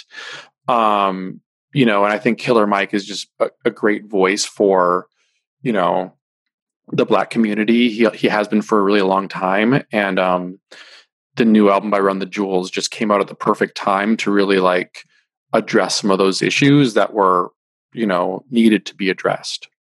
There are other favorites, but those are my top favorites. I got to listen to that Run the Jewels album. I need to spend more time with Phoebe Bridgers. I hadn't really listened to much of her music other than kind of like you were saying with Julia Jacklin, like it would come on I actually probably the opposite. Like I was probably listening to Julia Jacklin radio last year, and Phoebe was coming on, where it was the opposite for you. Yeah. Yeah. That goddamn algorithm works for us. But, this is why I really wanted to do this sort of episode is like, yeah, there is an algorithm and it does work. And like, we're laughing about that. But ultimately, like, my favorite way to get music and recommend music is this, like with friends and making mix CDs and road trips. And I think we just leave people with this, but I'm so grateful for you and our friendship. And I just think you're so wonderful. I could talk about a million more things. I just want to say, I'm going to just list off what I've been listening to like in the last week, which is a lot of Frankie Cosmos. Do you ever listen to Frankie? Yeah, definitely some. I need to listen to more, but she's great. A lot of Frankie Cosmos. Current Joys, because my friend Sophie is friends with him and just brought it up the other night. And so I was listening to it. And then a song that like I just want to mention this year. This is not a new song, but the LCD Sound System song, All of My Friends. Oh, so good. Classic. On my road trip with Carolina, she has a playlist called Life Soundtrack. And it's like all of her all-time favorite songs. And we were listening to that playlist and this song came on while I was driving and she like read me the lyrics and she's like, this is about like turning 30 and the party being over. And like, it felt like very, both of us left New York this year and it just, it felt like a song that I just kept turning to this year. And so basically that. I've been listening to a lot of Frank Ocean this week. So good. So good. And that's basically it. I feel we just threw a lot at people, but I think we do this every year and I'm really grateful for you and our friendship and all of this music. It's been really meaningful to me. It's honestly such a blessing to have. I mean, no matter what mood I'm in, like if a favorite artist, has a new album that I can listen to, it's just so fun to see what people can come up with. Like when music has been around since God knows how many centuries, music has been a thing, and young people can still pick up instruments and come up with something that's new and unheard and speaks to the time we live in. So it's truly one of my favorite things. It brings so much joy to my life. So thank you so much for having me on your show to talk about it. This is so fun. Dude, me too. I am so happy that you're here. Is there anything else that you want to leave people with or anything else that you wanted to share? You feel good? I feel good. I've got a lot of work to do to catch up on some of the local Austin artists now that I've lived here. So I'm starting to do some, it's different to walk into a store and have like country music playing. So I need to assimilate myself to this local culture and kind of like learn some of the local stuff that's down here in Texas. Oh man, I just had a thought, James. I feel like I just see us like our friendship being like very live music focused. Like we will meet up in a city for a show and go see some of our favorite artists, maybe Waxahachie someday. And that's something that we didn't mention in this episode that I think we'd be remiss if we didn't say this about 2020 is that like so much great music came out, yet many of these artists never got to perform it or tour it.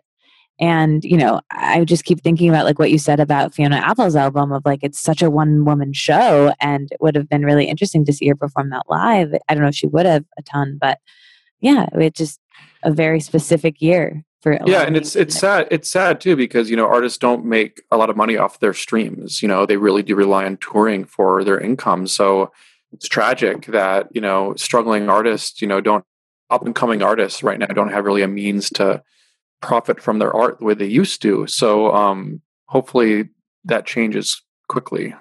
Yeah. Support artists, buy their merchandise, and do what you can. We'll put in the show notes some ways to do that. And I'm just so grateful for you, James. And thank you for the music. Same to you, Katie. Thanks so much for having me on. All right, let's end with the let it out deep breath. Ready? Inhale. Let it out.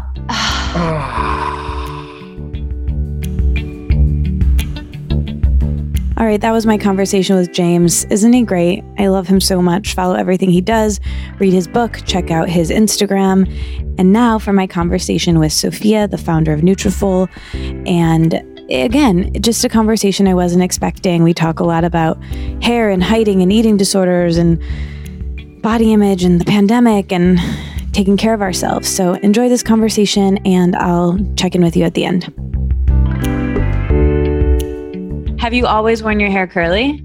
Yeah. I'm a big, for me, I like the natural look. And also I feel like it's one of my things. It's like my staple. Yeah. It's beautiful. I haven't really, whenever I go to the hairdresser, they always want to straighten it to give me a cut. And then afterwards, oh, don't you want it differently? And I'm like, no. Yeah. It suits you. Yeah. No, thank you for saying that. It's unusual for me to have my hair straight. And when I do, I feel kind of not myself. Yeah. Well, tell me everything. Where did you grow up, and how did you come to work in the career that you do working with hair? I grew up somewhere very far away. You would have probably never guessed where I'm from. And when I say it, people think it's really cold. I'm going to ask you, why don't you guess? Somewhere really cold. What do you think of when you think of cold? I think of Alaska, and I think but I'm an immigrant. Right. Okay. I think of, I know Greenland's pretty cold, and I know, Russia? Yeah. What's the coldest place in Russia, though? You probably it's going to bug me. What is it called? It's going to bug you if I say it. Yep. Oh, give me the first letter. S. Siberia. Yeah. Is it really cold? That's the first question I get. Siberia is really big, so it's hard to say. It is definitely colder than here. There are areas that in Siberia that are considered to be the coldest areas in the world, where they reach minus 60 degrees Celsius. But where I'm from, it goes up to negative 40 or something in the winter sometimes. And I lived there up until I was 11. So I grew up there, and then my family and I immigrated to the U.S. And I grew up in Brooklyn, where a lot of the Russian Jewish immigrants live. They come to the U.S. in New York. And I went to school. I went to school for medicine. I went to med school. I trained in dermatology and in ENT. I kind of had a bit of a switch of careers. And then I took a break both times because I felt very overwhelmed and stressed out. And my body was kind of, a little bit decompensated as a result of the impact of really a lot of the, what you call burnout, right? And when I took a break, I got really interested in integrative medicine and botanicals and energy work, yoga, meditation, all those things that are actually very important, and diet and nutrition for us to be healthy. But I'll tell you the story of how I got to the hair part is that I also was someone suffering very young. I had a bout with an eating disorder when I was in my late teens. And I think a lot of girls have that issue. And, it's kind of a self-image thing growing up in the early 90s. And then I lost a lot of hair during that time, which was very unusual for somebody so young, right? And then I realized as I was going through my life, whenever I was really stressed out, in periods of stress during college even, or medical school and residency, I had a lot of hair shedding. So a lot of hair was being lost. And I think not everybody loses hair when they're stressed, but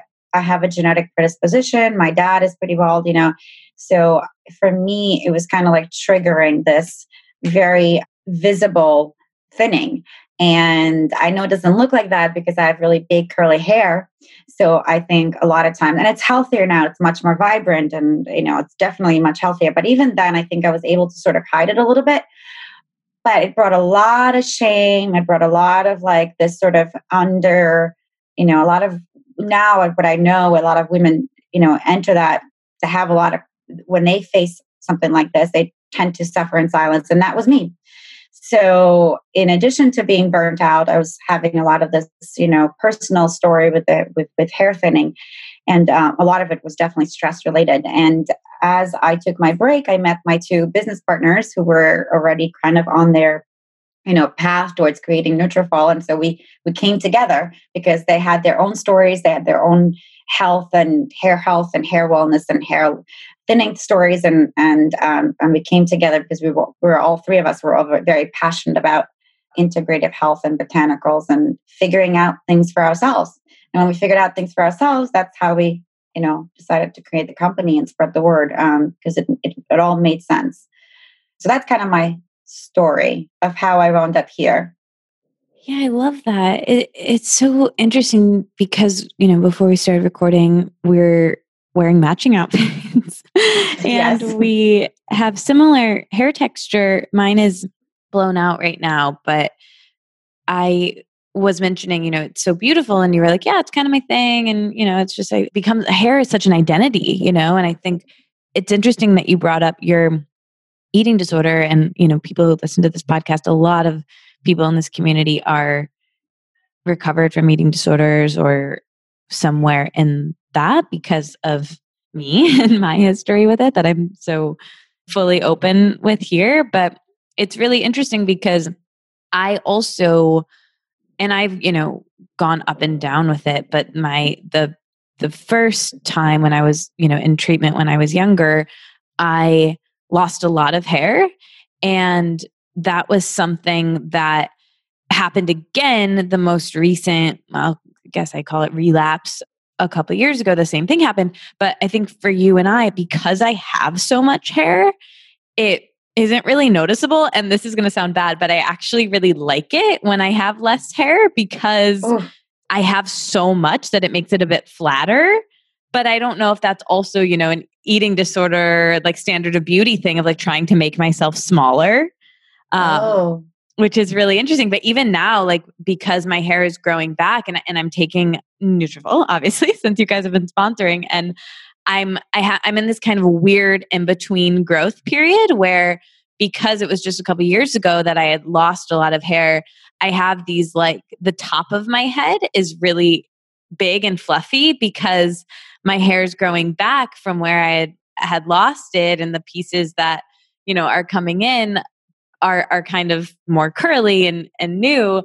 And it's just really interesting, how women are so affected by this and how it's so interesting that it's like something that we're doing. Probably it's a mental health situation, but it's also, impacted by standards of beauty and how the world views women, but also affects different areas of our body because our bodies are so connected to what we're eating and how we're living. And so it's just fascinating to hear that that was part of your story as well.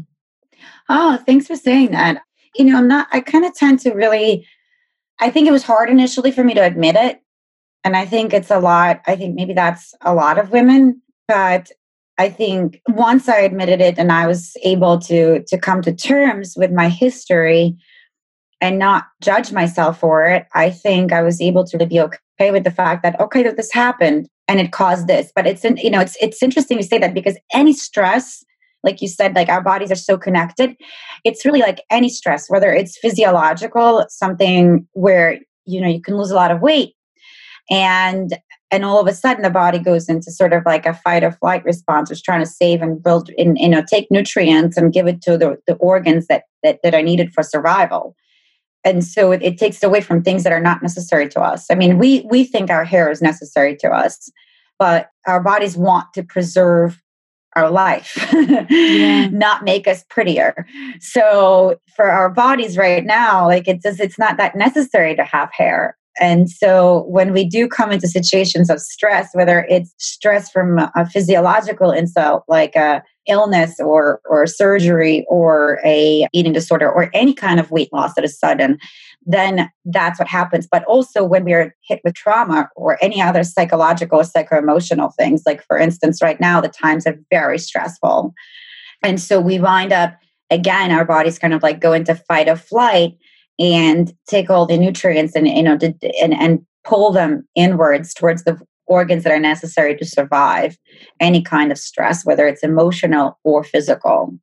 Yeah, it's so fascinating how you hearing this and your personal experience, and then also your credentials being a doctor and how you came to find your partners for Nutrafol. It shows how much research goes into this. And I think so many women, want to have their hair grow or wear, like you were saying, you know, at the beginning, like wearing it natural. I mean, my friend just had me on her YouTube channel. She's a beauty YouTuber, and I was talking about my makeup routine, and I was like, you know what? I only wear makeup because I'm like I just want to wear no makeup, but it's like I'm trying to cover up like where I had a pimple and like just a few things. And really, I grew up with a mom who like never left the house without makeup and like blowing out her hair. And, you know, we have like an interesting hair texture in our family that, you know, I never really knew how to work with as a child. And so I think this leaning towards natural is something that I want because it's so different than how I grew up. And I think many of us have that. And sure, I'm vain. I think we all have vanity within us, but I think it's because wanting to wear my hair natural and wanting to have my skin be more natural, all of that, while also feeling my best and like feeling like I like what I see in the mirror. And again, I think that does come from vanity, but I think it also is true that when I like my outfit or I feel like I'm having an okay hair day or, you know, my skin is clear, I'm kinder to other people. I'm more present. I'm less distracted, you know? And so there really is an interesting connection there, you know? Yeah, I do. I agree with you. I often struggle with that, actually. I think for myself, I often struggle between not being too vain, as in, like, is it bad to wear makeup? No. It makes us feel good, right? And at the same time, not feeling too like preoccupied with anything. Yeah. So feeling good, making sure like I look good for myself, and also not get too preoccupied with anything superficial. That's kind of my thing. I try my best not to go into that world of making sure I look perfect. And I think it's actually really nice that we have imperfections. I think when it comes to hair, though, when I was young, for instance, I'll give you an example. When I was little, and I totally get you when you say like the texture that you didn't know how to like deal with. My hair was a big poof, you know, and it was really, really, really funny because when I came as a teenager here, like I just really didn't know what to wear, how to speak English, like how to interact with, you know, completely different culture shock. I came from a communist country, like all those things, right? But I think one thing that I remember really having a hard time with is figuring out, not until high school did I ever figure out that you can use things in your hair to make it look like it's not a big poof. But I think the reason I was doing that was really to fit in. Because at that time, it was really like I feel like there's a standard of beauty that has to be beautiful. I wanted my hair so badly to be straight, so badly. I hated it. I hated it so much because I was like, well, this is just so funny and weird looking. And today I feel so blessed for it. I feel so blessed that I don't have to do anything to it. I don't have to like iron. I don't have to, you know, just I think, but I do think it is a defining feature for us. I think a lot of times the reason why I think women are so incredibly attached to like the way it looks and feels is because it just kind of like shapes us. And again, I want to say very, very kindly that like that women that are bald, they're just as beautiful. And that's the thing that, you know, everybody, it's whatever your comfort level is, and also like what you see as beautiful for yourself. And I think that's the most important thing. And when we look in the mirror and we do see that we're thinning or we see hair in our shower, something like that, it's a very troubling thing, especially for a woman, because the one thing that we know is that hair changes through your lifetime. Also, it's not just the stress that's going to impact you. It's not just the things, but it's also like you'll age, right? And hair ages too. So even if, and the one thing that we're not really prepared for as women usually is that thing that we might change in the future, or that might change with certain, you know, life moments, and like pregnancy, post-pregnancy, a lot of women lose hair. Menopause, you know, around menopause, a lot of women lose hair, or hair quality changes. And what happens is that we're often told like we're going to get wrinkles and we're going to get, you know, our bodies that change. We're kind of like, we're actually prepared for it. But I think when it comes to hair, it's just that we're not actually prepared for it as women, because it's such a taboo subject that we don't talk about it. It's not like a natural process that happens to us. It's not like something that could ever happen. And so it becomes like a really shameful thing for a lot of people, a lot of women especially. They don't even want to admit it to themselves. And again, like I want to go back to that idea, like, is it vain? No, I don't think it's vain. I think it's also about how, I think a lot of times also like the health of our hair like is really a way for us to see what's happening internally. So that's kind of the way that I approach it from our perspective of nutrition, right? From Nutrafol, is that I think part of the mission is to like destigmatize this idea that it should be ashamed to talk about it. Because the worst thing you can do is not be able to take control of something that's happening to you. And I don't think that's a vain process. I think that's really, truly taking control. And I think a lot of times the stress of your hair changing also comes with the aspect of not having control over it. Yeah. And so from our perspective, at least from my perspective, it's like the ability to do something about it from a very natural standpoint and from a very integrative mindset that you're also just targeting things from the inside out. I would like to wrap up with learning, a little bit about like how does Nutrafol, I've been taking them for, I don't know, maybe a month and a half now.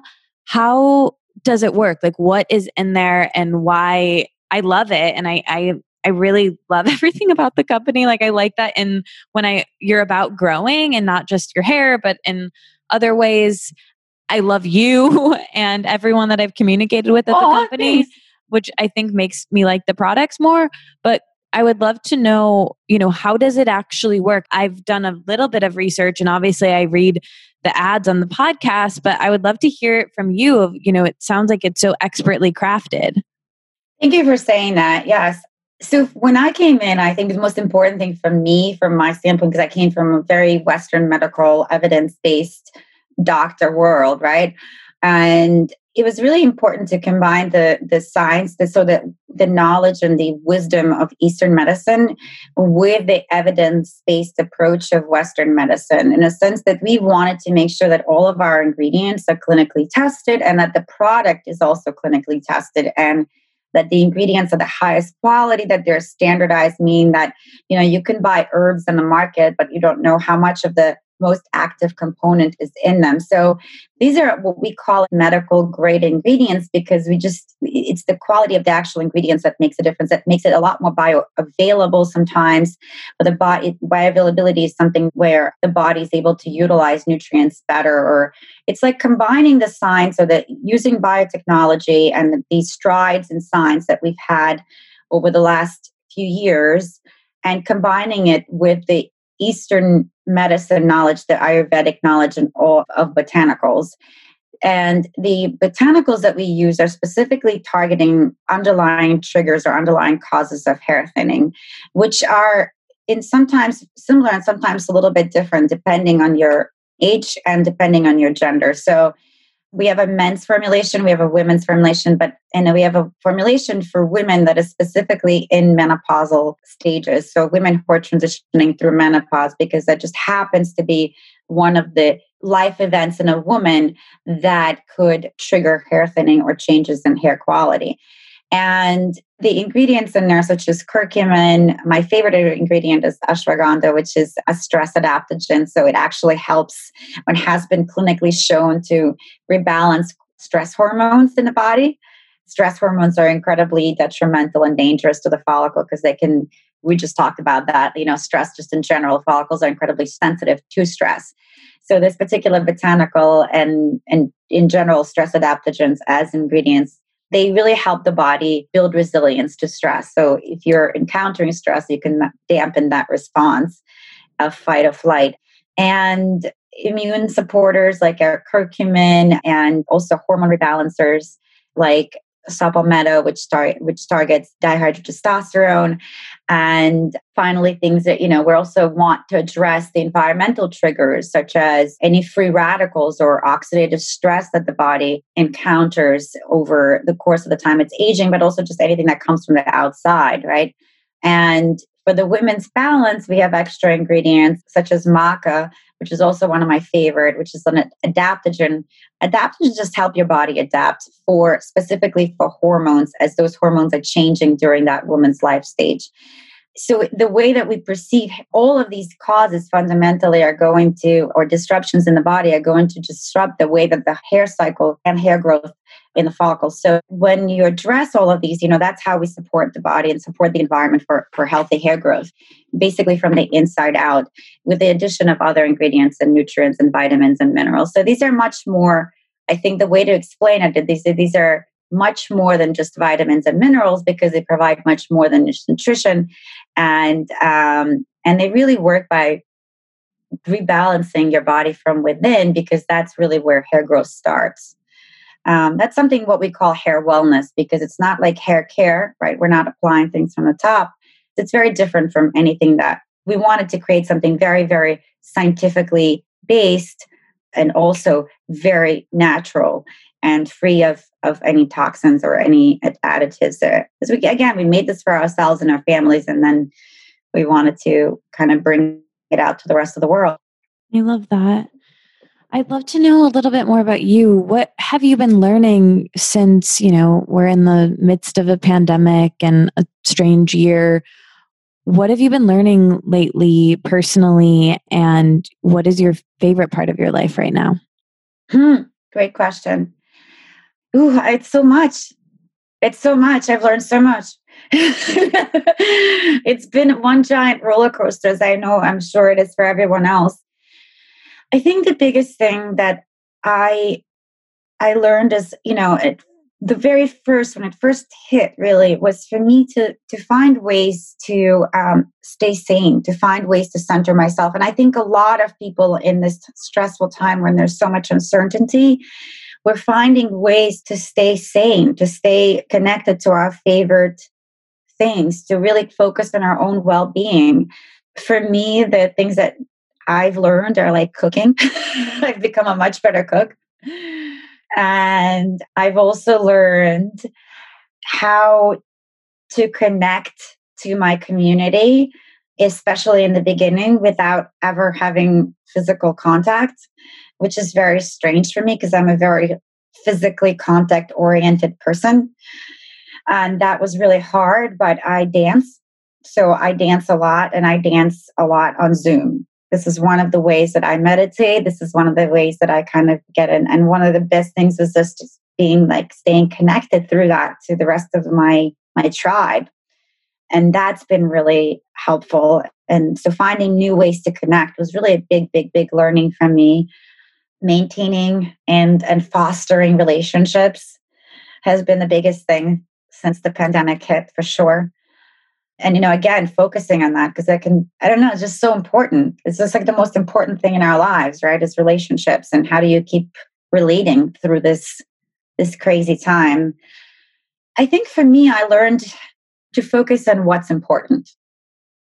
Because I think through a stressful time like this, and when everything, again, is uncertain, there's a lot of clarity comes in what is really present for us as human beings. So finding ways for self-care, relationships, connecting, all of those things came forth for me during this time. And of course, and I'm just making it it's been so long now.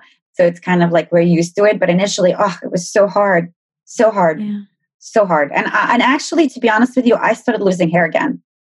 Yeah. And I started shedding again. And I wasn't as compliant as I should have been with my supplements initially. So I got much better. I got much better at supplements, that's for sure. It's really interesting how you said that of God, it was so hard at the beginning and now we're kind of used to it. I never thought we'd get to a place where that's the reality of the situation, that we're kind of used to it. It's just so bizarre to me, but it's bizarre. All of it is completely bizarre. And it's interesting what you said about taking your supplements too, because I've found that I've been in the last couple of weeks pretty diligent about my supplements in a way that I hadn't been. And I feel there's something about that moment and taking that moment for myself that just feels correct right now. It's self-care. It's the one way that I think, even also in the beginning of the pandemic, I think I was very diligent with my immune supplements too. And when I travel, now in these days. And sometimes I do because I have a relationship that, my relationship is across the other side of the country. So I'm forced to travel. But when I do, I think it's that control.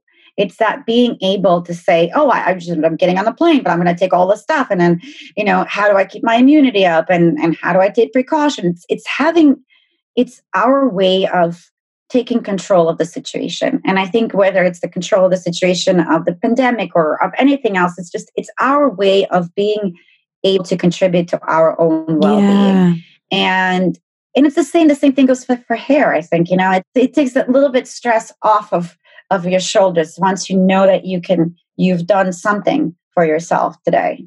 Yeah. Yeah. And I think it can create momentum maybe of doing more. It's a habit formation. It's a lifestyle. And I think that's one of the things that, what I'm realizing too, I'm not perfect by any means. I have to force myself to do things. Yeah. And yeah, it's a habit formation. It's a lifestyle. And I'll tell you, when I was in medical school and in residency, we never learned. We never really we were not educated as doctors about nutrition or self-care. And lifestyle was not a conversation either. And I ate crappy food. I drank tons of Coca-Cola. And, what do you expect? So what are the little steps that we can take? We're thinking that everybody is already on board with not drinking Coca-Cola and no, we have our vices. I'll do that once in a blue moon. I'm not saying you should ever do that, but it's a habit formation. Like for me, even taking sugar out of my diet for a large extent or other things, it takes time. I think we can never be perfect about it, but I think if you do a little bit, you can get farther and farther along. Yeah. Fully. Oh, well, it was so nice talking to you. And I'm so happy that you were here on Let It Out. As you know, the name of this podcast is Let It Out. So is there anything else that you wish that I would have asked that you never get to talk about? Anything that you want to let out? I love that. I'll tell you, no, I'm not allowed to scream, right? No, I'm kidding. You can do whatever. That's what I do in my dance. I was just going to say, I scream in my car sometimes. It's a great way to let it out. I think everyone should have the ability to scream, cry, and do whatever the hell they want. That's one of the biggest ways that we can get stress out of our bodies. Besides that, because I am going to dance soon, I think my biggest thing is that I just, for me, I hope this gets across, is that I think it's really important what you're doing is having a conversation, but uncomfortable conversation. So for me, it's really important that, if there's one thing that gets across in our conversation today, is that hair should just be a normal conversation for women. And it's not always the case.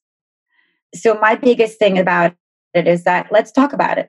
I'm fully available. If anybody wants to contact me, whatever it is, I just think that it's the more we talk, the less it becomes a taboo subject, and the more we can really support those women out there that are sort of in silence.